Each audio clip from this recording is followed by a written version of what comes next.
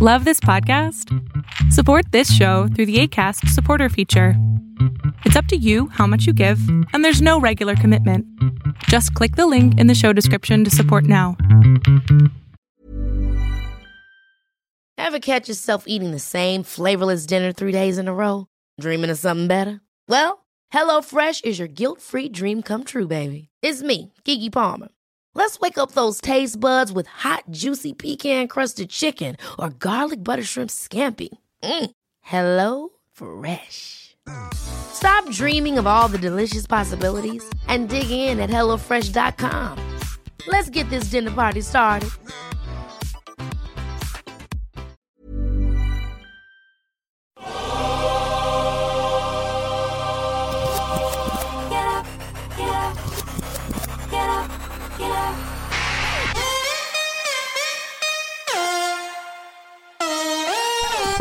Welcome to On the Ball with Rick Bucher.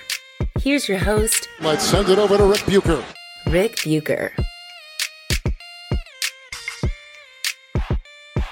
This is On the Ball on the United WeCast Network, and I am Rick Bucher. You can see me on FS1, hear me on Fox Sports Radio, and you can read me on the Fox Sports app and at foxsports.com.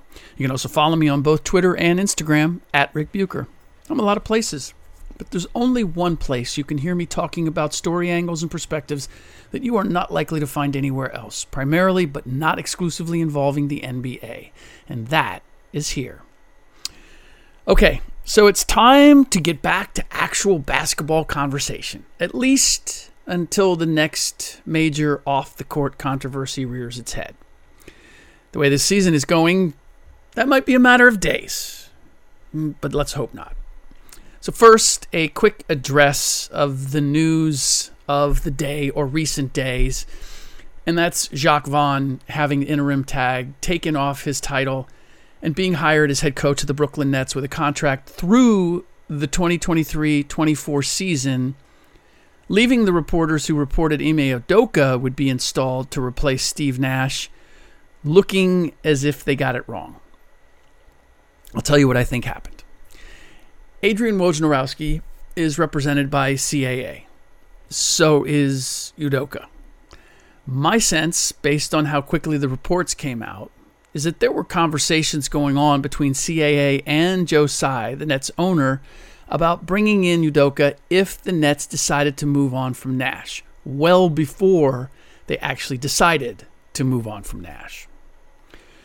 Those conversations began before Kyrie Irving lit himself on fire, figuratively, by posting the cover and link to a movie considered anti-Semitic.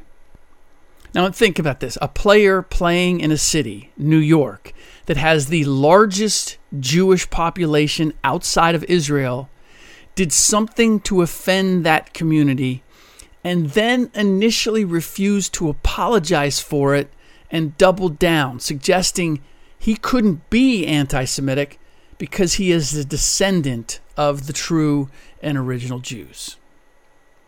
I'm guessing that neither CAA nor Tsai expected Irving's self-immolation to be an impediment to bringing in Udoka. I know it sounds kind of crazy, but that's how things work in the NBA. They don't believe that real-world situations necessarily apply. The behind-the-scenes drama concerning the reporting, though, is what I find most fascinating.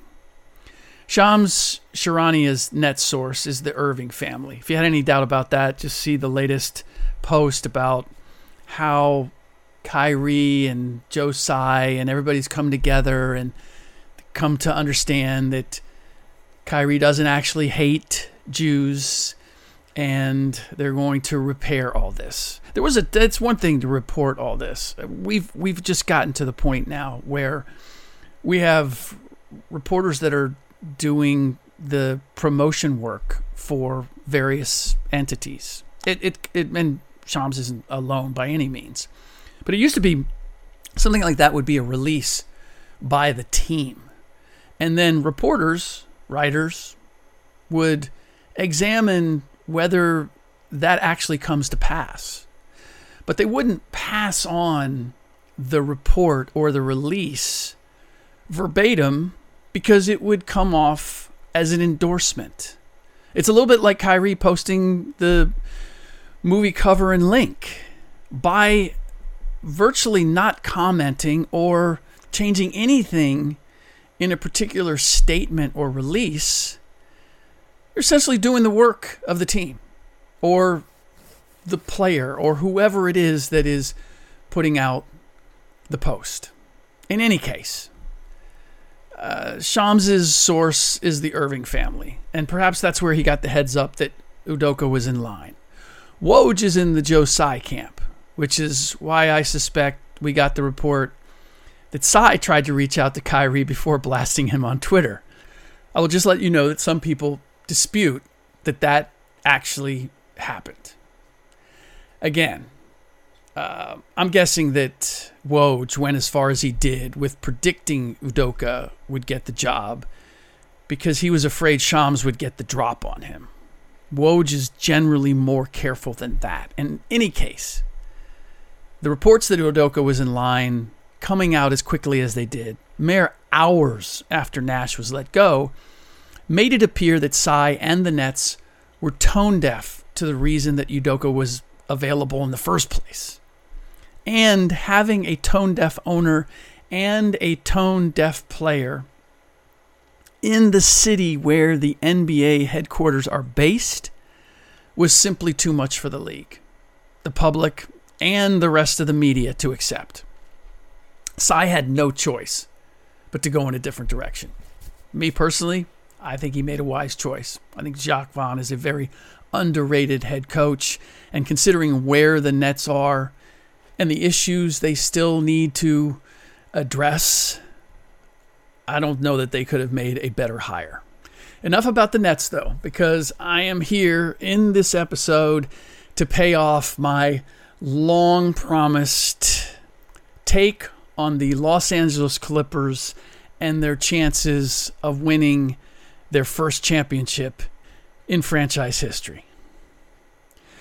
I conducted a survey of GMs, coaches, and scouts prior to the season, which covered a number of subjects. And one of them was who or what posed the biggest threat to the defending champions, the Golden State Warriors. I actually ended up doing a separate story about that. Another one of the questions was which team they expected to take the biggest leap this season. And the Clippers got a lot of love. They were the most popular answer to both questions.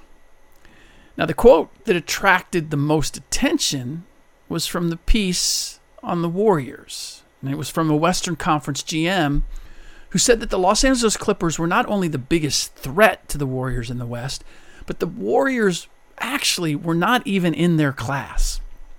Now, the reaction was understandable. We're not used to hearing the Clippers touted as being in a class of their own unless it's a particularly low class. And certainly hearing that they are a notch above a defending champion was striking. The comment even caught me off guard, and I've tried to warn Warriors fans who believe a second dynastic run by the Warriors has begun to temper their expectations, that the young talent on the team is far from proven. It is a disservice to what Clay, Steph, and Dre were, how special they are, to say that Kuminga and Wiseman and Moody are capable of being the Knicks iteration of that. Even if you throw up Jordan Poole in there, we probably should have started with him as far as that new young core. Again, suggesting that Jordan Poole is going to be the next Steph Curry or Klay Thompson. There's still a lot more to be proved. In any case, not only do they have young, unproven talent that's just unproven across the board, never mind championship level proven, but the championship core that I just mentioned, Steph, Clay, and Dre, doesn't have as much mileage left as winning last year's title might lead some people to believe. Keep in mind, they won it essentially after having 2 years off, except for Steph. And now they played deeper than anybody, and they've got to come back and turn it around and do it all again. And doing it, having to carry a heavier load than they did last season. because of that young talent that does not appear to be ready. I also see the Clippers as the most complete team in the entire league. And while I'm well aware of their history, look, I spent more than a few nights in that dingy LA sports arena with some 5,000 hardcore fans, Billy Crystal being one of them, watching Donald Sterling's smoke and mirrors, always selling hope teams fall short over and over again, while he was raking in $40 million off of his chunk of the TV revenue. I don't consider it far-fetched that they could reach their first NBA Finals this season. Where there's a will, there's a way. And billionaire Steve Ballmer clearly has the will and the money to make it a reality. But I also don't want to ignore some troubling signs. Well beyond the fact that the availability of Kawhi Leonard for any stretch of time remains a serious question mark. And no, I'm not convinced that they can reach the finals without him. I don't think he has to be a major factor. He doesn't have to be the go-to guy, but he has to be a factor. I've covered the league for nearly 30 years, as most of you probably know. I know what championship teams are made of. I also know how they think and act and go about their business through the course of the season. And so far, there are some key elements missing, and until I see proof of them, I'm going to be cautious about going all in on the Clippers' chances. I'm still, I don't know if I'm betting on them. I would still say they very much have a chance of getting there because it's early. But some things have to change. And one of those key elements is that championship teams play smart. They don't beat themselves. They may get beat, but it's not by their own hand. And I'll give you some examples of what I mean. I can't remember exactly which game it was. I went back to research it. I just remember watching and it alarmed me. It was a recent loss. And Marcus Morris, member of the Clippers, committed an obvious take foul. Now, for those who don't know what that is, it's fouling an opposing player in transition to stop a fast break by that opponent before they get anywhere close to the basket. And that was happening with such frequency last year in particular that the league now awards 2 free throws and the ball when such a foul occurs. Some players are still testing where the line is drawn on that. Can they make it look as if they're actually taking a swipe at the ball when their primary objective is just to stop the break? But in any case, they're well aware they can't simply just commit an obvious foul. You can't just grab the guy, just can't tag him across the arms, whatever. They have to at least appear to be trying to make a play on the ball. And Marcus did not do that. He clearly had forgotten or was not aware that blatant fouls are to be avoided. Now, this wasn't the first game. It wasn't the first 4 games of the season. We were at least 5 games into the season, and that's just not smart. Against the Cleveland Cavaliers, the Clippers had a 4-point lead with 8 seconds left, courtesy of a 3-point play by Reggie Jackson. Great drive, calmly made the bonus free throw. 119, 115, 8 seconds left. Cavs get the ball to Donovan Mitchell. He races up the court and launches an off-balance three-pointer from roughly 35 feet near the sideline closest to the scorer's table. Paul George inexplicably challenges the shot so aggressively that he fouls Mitchell, sending him to the line for 3 free throws with 4 seconds left. Now, Mitchell made the first 2 and then finally missed the third, looking to miss it to get the rebound, and actually shot it in a way where the Cavs got their hands on the ball. Could have been incredibly disastrous. In any case, Clippers won but it was a gut punch to the entire Clippers team.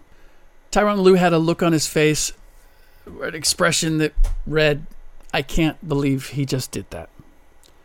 Now, as I said, the Clippers won, but the win felt a little more hollow than it should have been, and it could have been the best win of the season to this point.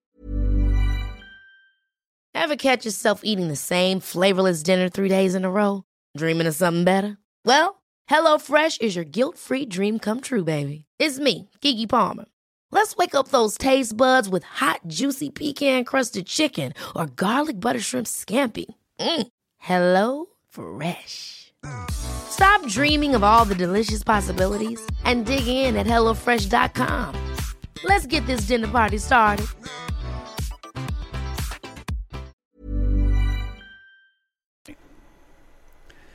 Teams with championship aspirations don't make such boneheaded plays, especially not by their best player, because he's the one who's going to have the ball in his hands. He's the one who's for sure going to be on the floor at the end of games. And if you can't trust his decision making, then that sends a anxiousness and uneasiness through an entire team, as opposed to the guy where you go, "Oh, he's got the ball. We got this. I just need to do my job. We've got this." With Paul making plays like that, it's like, I better be ready. I might have to do something to save us, because I'm not sure that he will. They also continue to lapse far too often into isolation basketball, which is also an element of smart basketball. They have some terrific one-on-one players. Kawhi Leonard, Paul George, John Wall. I'd even put Reggie Jackson in that category. Norm Powell is unafraid to attack and get something with the game on the line as well, and is fully capable. Marcus Morris, when he's going, he's certainly not afraid to shoot it. Can get to that mid-range turnaround, can knock down a big three. Now, it's vital to have players willing and able to do all of that, and it helps to have more than one, especially in the playoffs. Team play in the postseason is more important than ever, but to win a title requires having the kind of player or players you can just hand the ball to and say, "Go get us something with the game on the line." The player's ability to disrupt the defense to the point that even if he misses, there is a chance for a putback or someone else having a wide open shot is enormous. It also helps if where he operates on the floor, the options he's going to explore are familiar to his teammates, that they know what he's going to do as he begins to do it. It gives them a split-second advantage to go where they need to go if he misses.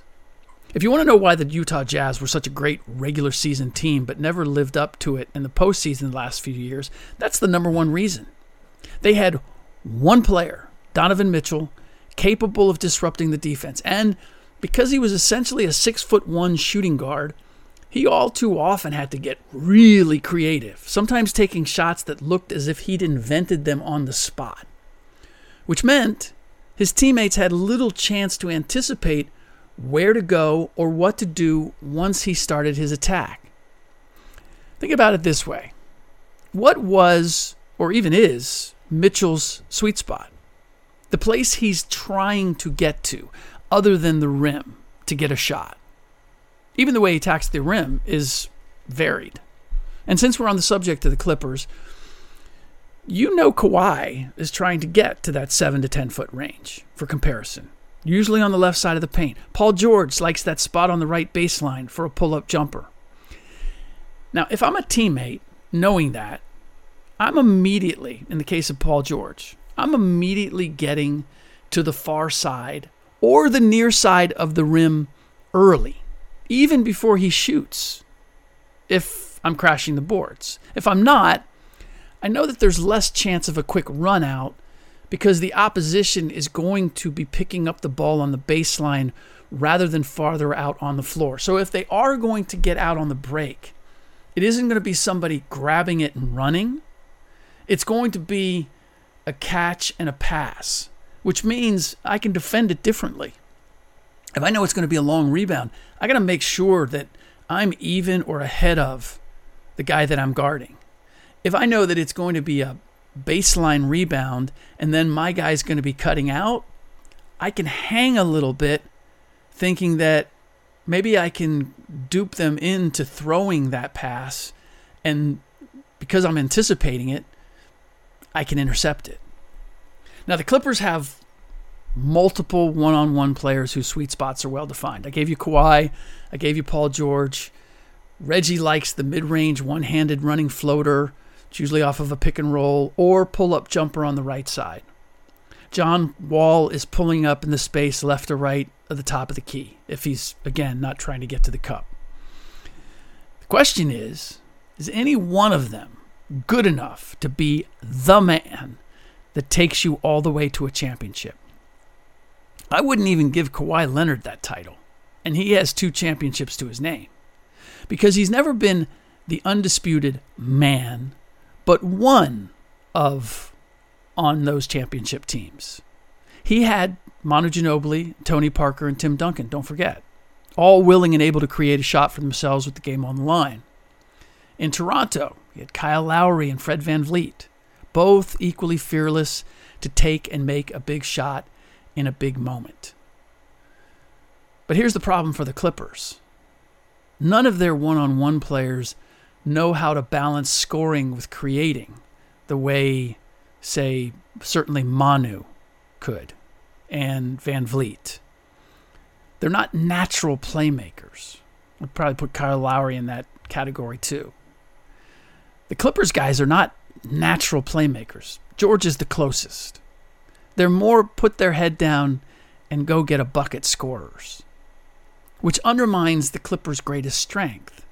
And that's that they can put 5 capable scorers on the floor with a couple in reserve. If somebody's not going, they can get 2 or 3 more on the bench. And when the ball moves, they are almost impossible to stop. You can put the ball in Paul George's hands, but he needs to be thinking, I'm making a play. I'm not hunting a shot, except in very unique circumstances. They've already kicked away several games this season, games in which they held double-digit leads, as George and Wall and Jackson took turns using up the entire shot clock, hunting for their shot, or just launching one early, not even making an attempt to find the best shot. And by the way, the win over the Cavs, that was after being behind by double digits, came storming all the way back, imposed their will and their ability to be the best team on the floor in the final 5 minutes. And then you had all of that not completely dismissed, but certainly undermined as a result of those final seconds. The problem with the Clippers is also compounded so far by a lag in their collective defensive intensity when that one-on-one menagerie begins. All of that is how they lost twice to an Oklahoma City Thunder team that had no business beating them, certainly not twice in a row. And here's an example of what I mean, taken from the final minutes of their loss to the Utah Jazz, another team that they had no business losing to. With about 3 minutes left, the Jazz had a 6-point lead. Now, there was plenty of time for the Clippers to pull out a win. 3 minutes, that's forever.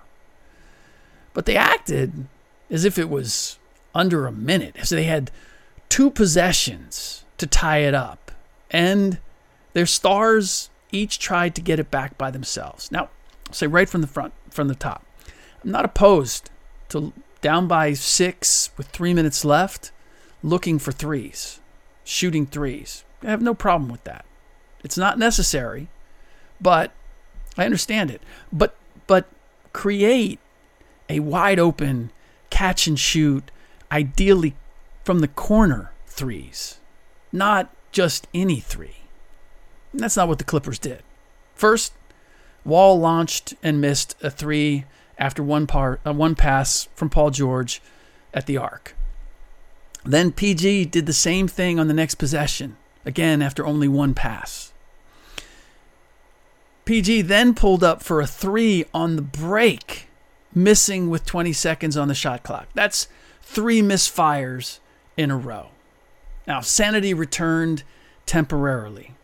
4 passes, the magic that I'm talking about when I say that the Clippers are capable of just being unstoppable.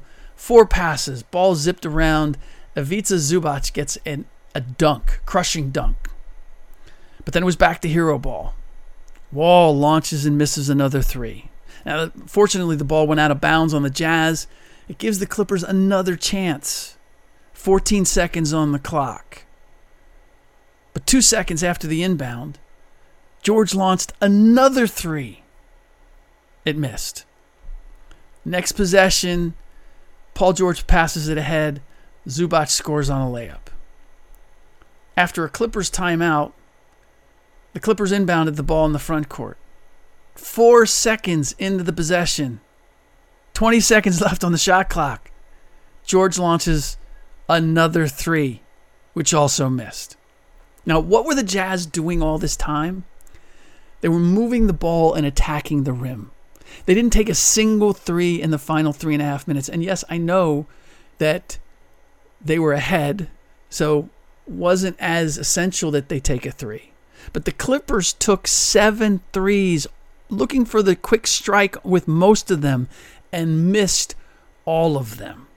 Again, that's not smart basketball. That's almost arrogant. You could see it with Paul. He missed one. Well, I'm not going to miss the next one. Well, I'm not going to miss the next one. Look, go ahead, be aggressive, take a shot. But allow the offense to get you that shot. Not just, I missed the last one, I'm going to hoist another one as soon as I get the ball. I am assuming that Tyronn Lue has allowed this to happen because he knows it's a long season, and there is no better way to convince a team that trying to win games single-handed is a recipe for disappointment than letting it happen. It's a painful lesson, but sometimes it's the best way to get your point across. And if there's a time to do that, this is it. But that habit is what undermined them in the bubble and reared its head at various times last season. That's what concerns me. This isn't just coming up now. This has been a hallmark. And just when I think they're past it, as when they demonstrated getting past the Utah Jazz last year to get to the Western Conference Finals. Look, there's certainly a time to identify mismatches and let a player exploit that mismatch. But it's not all the time. And a team and a player have to recognize when those times are and understand how really rare it is that those situations or that approach is called for. It's certainly not the approach to protect a sizable lead in the second or third quarter, which I've seen the Clippers do multiple times this season. So with all those questions raised, why would I still be bullish about the Clippers? Well, look around. The Western Conference is wide open. There are as many questions that need to be answered by every other team as the Clippers. Assuming that they'll never get there because of their history is ignoring what an ownership change and the hiring of a coach with a championship pedigree can do for a team. If anybody can get the Clippers to recognize that they are not playing the right way, Tyronn Lue has that capability because he has a ring in his pocket to say, this is how you have to play if you want to get one of these. And what do you think the Warriors were before all that happened to them? Ownership change, coaching change, or the Milwaukee Bucks, or the Dallas Mavericks when Mark Cuban first came on board. The Clippers are going to break through. It may not be this year, but I assure you, Steve Ballmer isn't giving up until he reaches the top of the mountain. And for all the questions that I might have about these Clippers, I also don't see one that they don't at least have the capability to answer. All right, that does it for this episode of On the Ball on the United WeCast Network. Please rate and review the show on iTunes or wherever you get your podcasts. In the next episode, I'm thinking it's time to address the Zion Williamson phenomenon that is going on in New Orleans. He has been captivating at the offensive end once again, unstoppable. But at the other end of the court, there's some questions. And the subject needs to be delved into as far as exactly how far can the Pelicans go? Can they make this work? Is Zion willing to be at least representable when it comes to defense? We'll dive into all of that in the next episode. In the meantime, as always, thanks for listening.